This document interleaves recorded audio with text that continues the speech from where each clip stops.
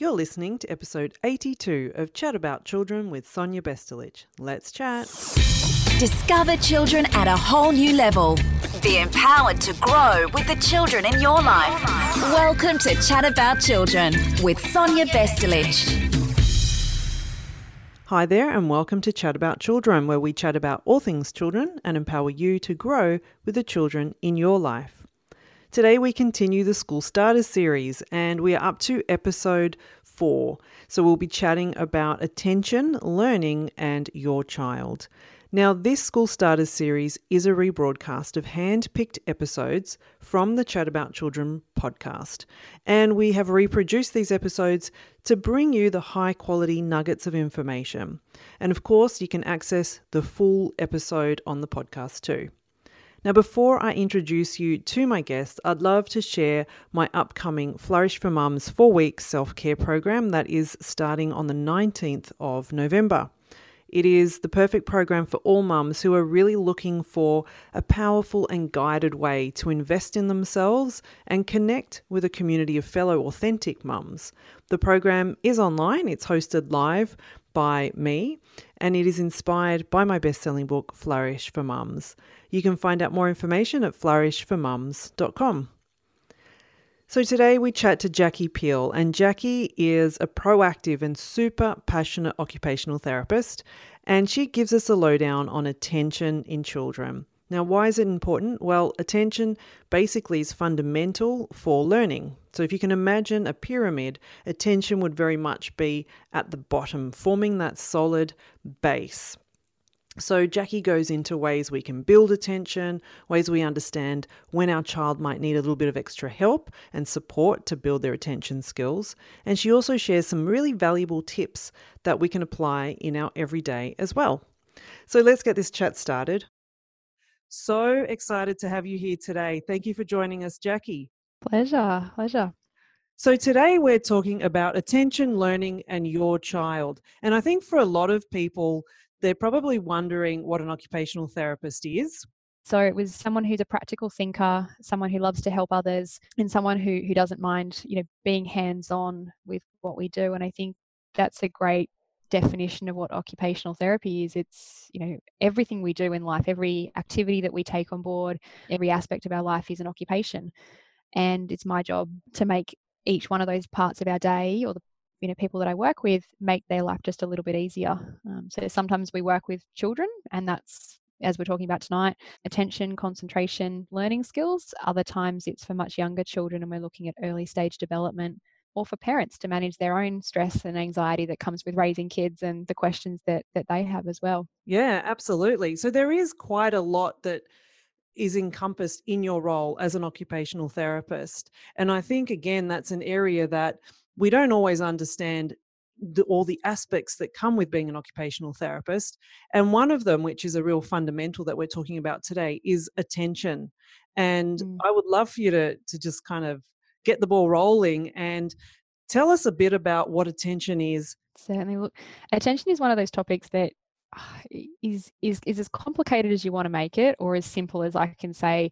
It's your ability to focus on what's important in the moment. Sometimes in that moment, it's lots of different things. And as we get older and more skilled at managing our attention span, the things that we can manage to pay attention to or to focus on becomes more and more complicated, and more things get added in there. With attention, it's often one of the things that we get most referrals for.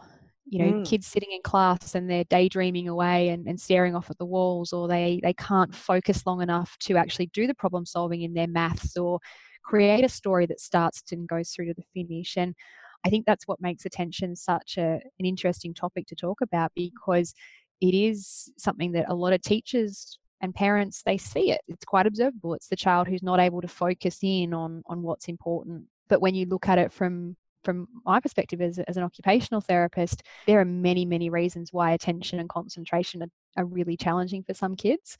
Yes. And I think the challenge as a parent is really just understanding not just what it is, but how do you actually know, what is meant to develop when in terms of attention? Like, what are we looking for?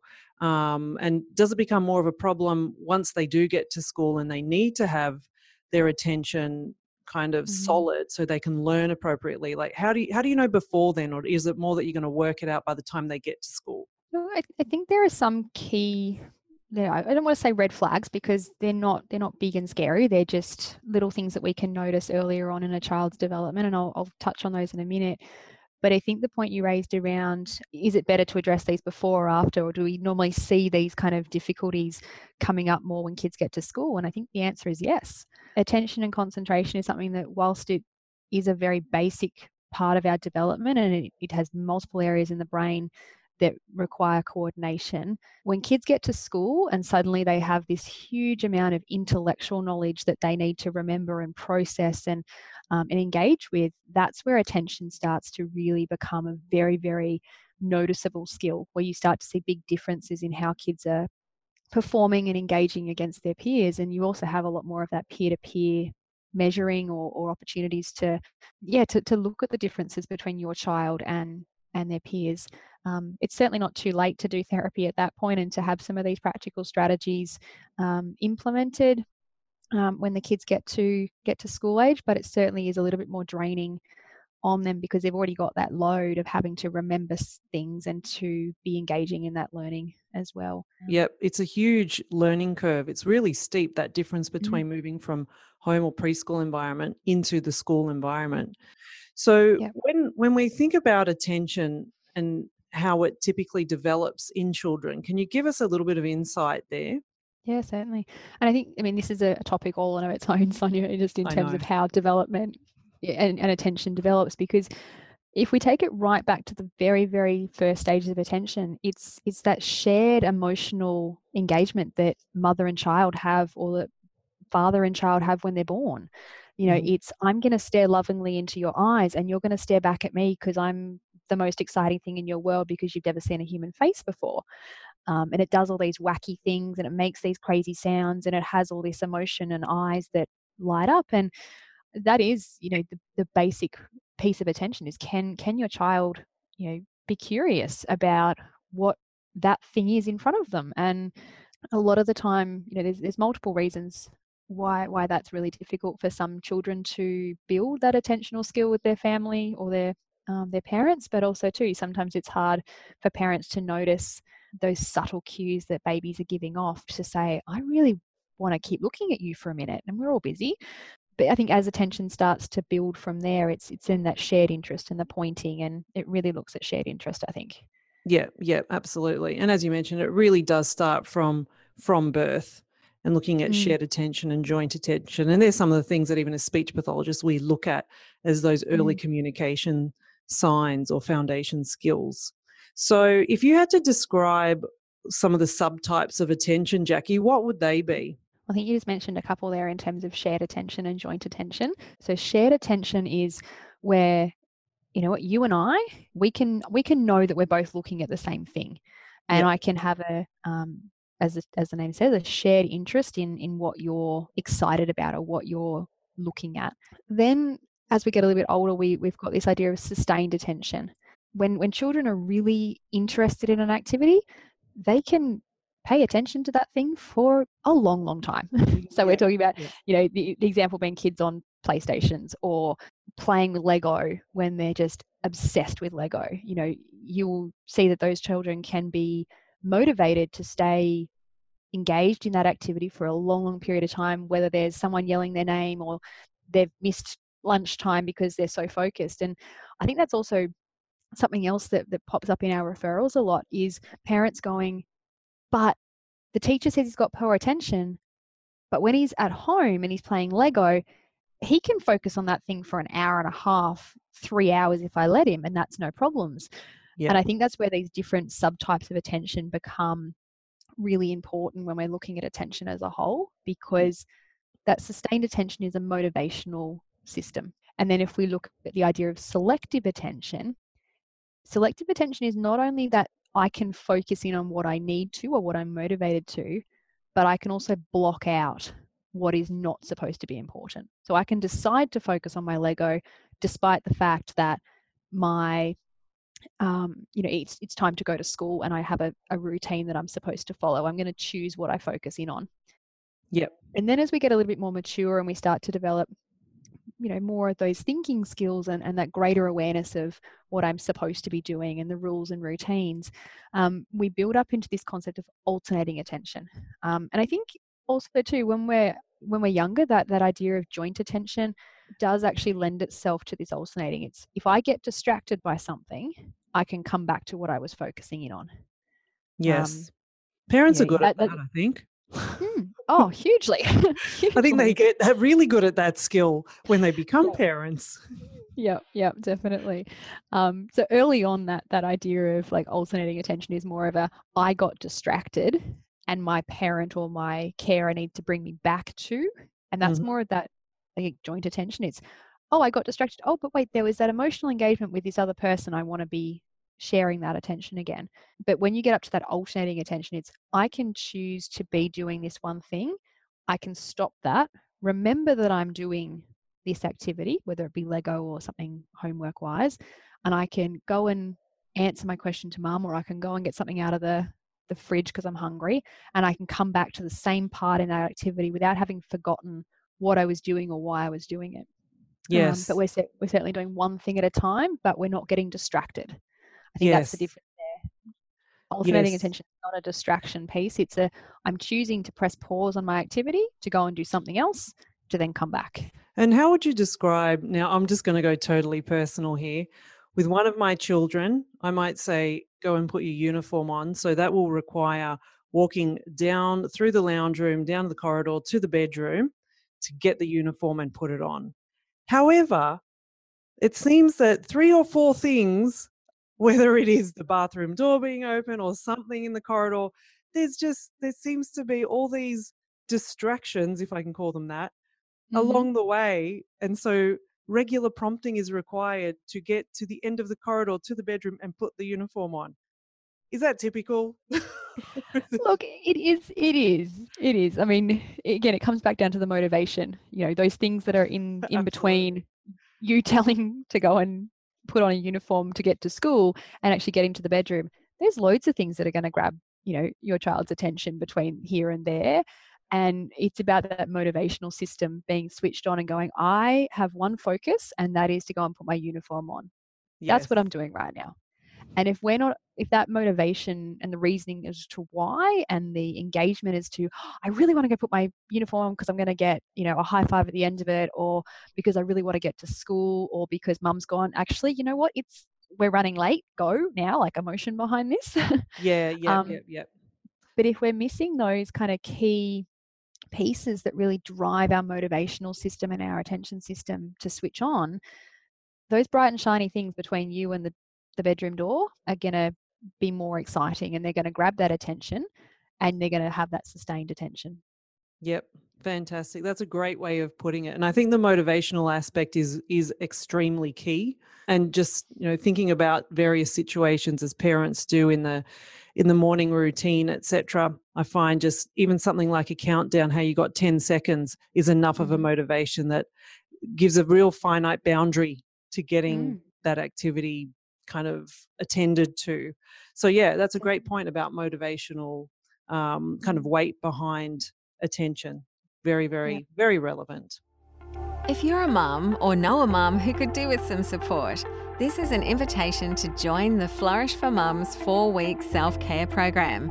This weekly program is inspired by the best-selling book, Flourish for Mums, 21 Ways to Thrive with Self-Care and Acceptance, and is led by the fabulous author Sonia Bestelich. She takes mums on a powerful journey to reconnect with themselves whilst building authentic relationships with fellow mums. Sound like something you want to join? Join our community from anywhere in the world. Mums, it is time for you to flourish. Sign up at flourishformums.com. So are there any other subtypes of attention, Jackie? There's one more, and it's divided attention. And I think this is where parents really excel, because this is the multitasking. This is the one that says, I can be, talking on the phone whilst making sure that my kids have got lunch for the next day.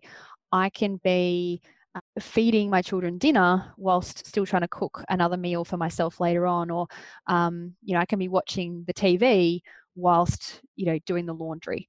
You can be doing two things at once. Your attention is actually divided equally or proportionally towards those two activities, and they both get done with the same level of skill that's required.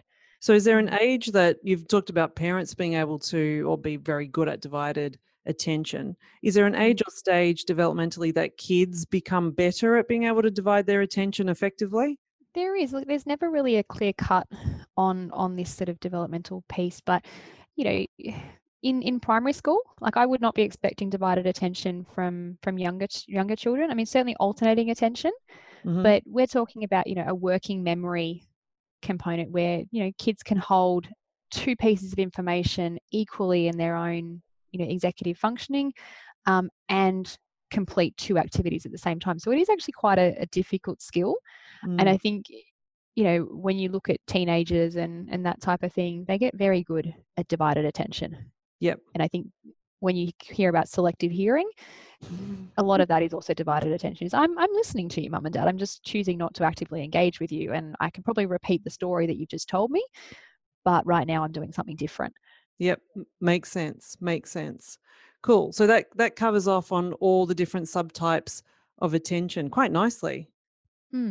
So what are kind of those key signs that someone, a professional or a parent, is going to know that there is actually a difficulty happening? Is it parents just waiting for the teacher to say something? Because we've kind of talked about attention being more noted once they get to school. So is it kind of out of parents' hands and more in the teacher's hands to identify issues? Like, how do you kind of rate that?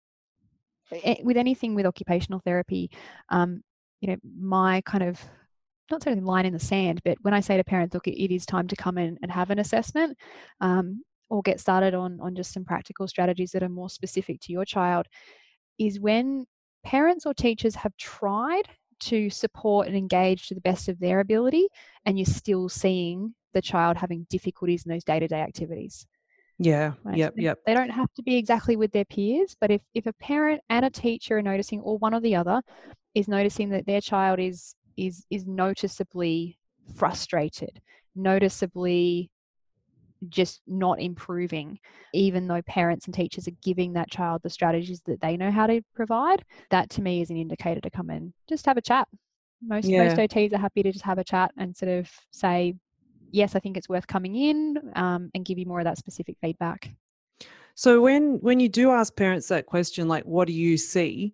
What are some common things that parents do see? What are they reporting that they see a lot of the time in the home setting? Look, I think it comes down to, a lot of the time it's the morning routine. It's, I have done everything I can to motivate my child to be on task. Most parents have tried the visual schedules or the ticker boxes or the external reward of, if you can get ready for school every day this week, there'll be a reward on Friday afternoon. Parents have tried stepping their child through, look, I give him one very specific instruction and then he comes back to me. I give him the next instruction and he comes back. And usually when parents have gone through those 4 steps, the motivation, the step-by-step help, and they're still having difficulties and they're still not getting out the door on time, or there's big arguments around parents actually engaging it and trying to help, that's the point where you need that extra support to either figure out whether it is attentional or whether there is something else, like a sensory processing difficulty, more of like a developmental reason why that attention and concentration presents itself as an issue. And I guess you've started to touch on, why do these difficulties even occur in the first place? You have mentioned sensory processing difficulties a couple of times. Can you just explain what that is? Sensory processing difficulties come in a lot of different ranges, and it's a grading. Some kids get extremely overwhelmed by even the smallest amount of information. So if you're sitting in a busy classroom, with lots of noise and lots of color and lots of movement, for some kids that's really overstimulating, and their brain just goes, you know what, I need a quiet space that's kind of dark, that doesn't move a lot, for my brain to work optimally. Now, a lot of kids in that situation can manage the day. Like, you're not having big meltdowns, they're not having tantrums, but they'll come home from school really tired, and trying to get their attention or concentration to do homework in the afternoon after school is near on impossible. Yeah. Right? Because all day long they've been trying to filter out all that extra information that bombards their system, the movement in the playground, the climbing and the physical activity. And those kids typically come home and they're a little bit more grouchy, grumpy, fiery in the afternoon and very much avoidant of any more concentration. Sometimes you'll get sleep, difficulties with sleep in that respect. The other end is sort of the grading with sensory processing difficulties, where kids will be completely understimulated by their environment. The filter in the brain is so strong that nothing really gets through. The teacher up the front talking is kind of like, oh, that's nice, the teacher's up there. Oh, but then there's something else over here that I want to look at. What we talk about is the threshold of sensation and the intensity of our sensation and from the environment that we need for our brains to wake up and go, oh, that's what's happening in the world around me. Yes. Yes. That's fascinating. That honestly is really fascinating. So sensory processing difficulties can be, I guess, one of the reasons why attention issues are occurring in the first place. You mentioned language difficulties or language comprehension difficulties. Absolutely. Yep. And then you mentioned other developmental issues. Was that right? That's right. Yeah. Anything else that can contribute to why those attention difficulties are occurring in the first place? Yeah, look, I think we spoke about it before, and was that motivational system. And I think that ties in a lot with the communication. Is if your child doesn't understand what the instructions are, if they don't understand what the purpose of what they're doing is, then they're not going to be motivated or engaged to follow through on that. Also, too, on that developmental piece, if we go back to that discussion we were having around how does attention begin in the first place, and it's all that emotional engagement piece. If your child had pain from reflux or, wasn't sleeping well, they had some vision issues, their hearing wasn't great, they had ear infections, all of those medical things that happen early stages in life can all affect our developmental process, because the brain and the body are trying to do healing. They can't put as much energy into growth and development. But also too, if kids are missing those subtle facial expressions and they're missing those opportunities to really engage in play, they're not putting down the building blocks for later attention. And as we've said a few times, attention is one of those basic, fundamental, absolute building blocks that we need to be able to learn effectively. Are there any simple strategies that we can talk about that can assist with attention difficulties, or is that just too broad a thing to... Part of it is going back through that grading of attention. And if you're expecting your child to be able to, alternate their attention between the homework that they're doing and something else, taking it back down to more of a sustained attention. Can your child be engaged and focus on something that's really motivating and really important to them? Can they hold that information? Can they hold that attention? If we go back to that basic short periods of attention, can your child achieve that? And then stepping it up to, if we need to try and teach children selective attention. My favorite one is the purple placemat. Mm-hmm. So we typically get just 2 A4 pieces of paper, laminate them as an A3, or sticky tape them together with some laminate. And as simple as it sounds, putting that behind a workbook that the child's working on, if they've had a chance to pick the color, be part of making their focus zone, but just simply having a color or a border for the child to go, this is where my attention needs to be. It really does help them to block out all the other information. It gets it really clear in their brain that right now, my eyes are here, my brain is here, and everything else that's going on, if there's a timer or something like that you can use, again, just to give them that definition of time and space. As simple as it sounds, I've seen it work way too many times not to kind of share that one. That makes sense. Does it wear off after a while? If there's more going on, then yes, it probably will wear off. But if it's more a case of I didn't quite learn or how to refine my attention, then I've seen it work long enough that the child starts to then build that skill themselves. So is the idea that you then wean them off the purple mat? Yep, and most of the time they self-wean. Like it'll be a case of you'll start to notice those skills getting more and more strong, and they won't go and find the purple mat to come in and do their homework in the afternoon. It'll just start to happen. And that's where just little practical strategies are working. But if the motivation and the skill set around attention doesn't improve enough before that, the novelty of the purple mat wears off, then it's one of those key indicators to say, might want to talk to an OT or somebody else in health around attention and concentration. Yeah, absolutely. There's some really, really valuable strategies.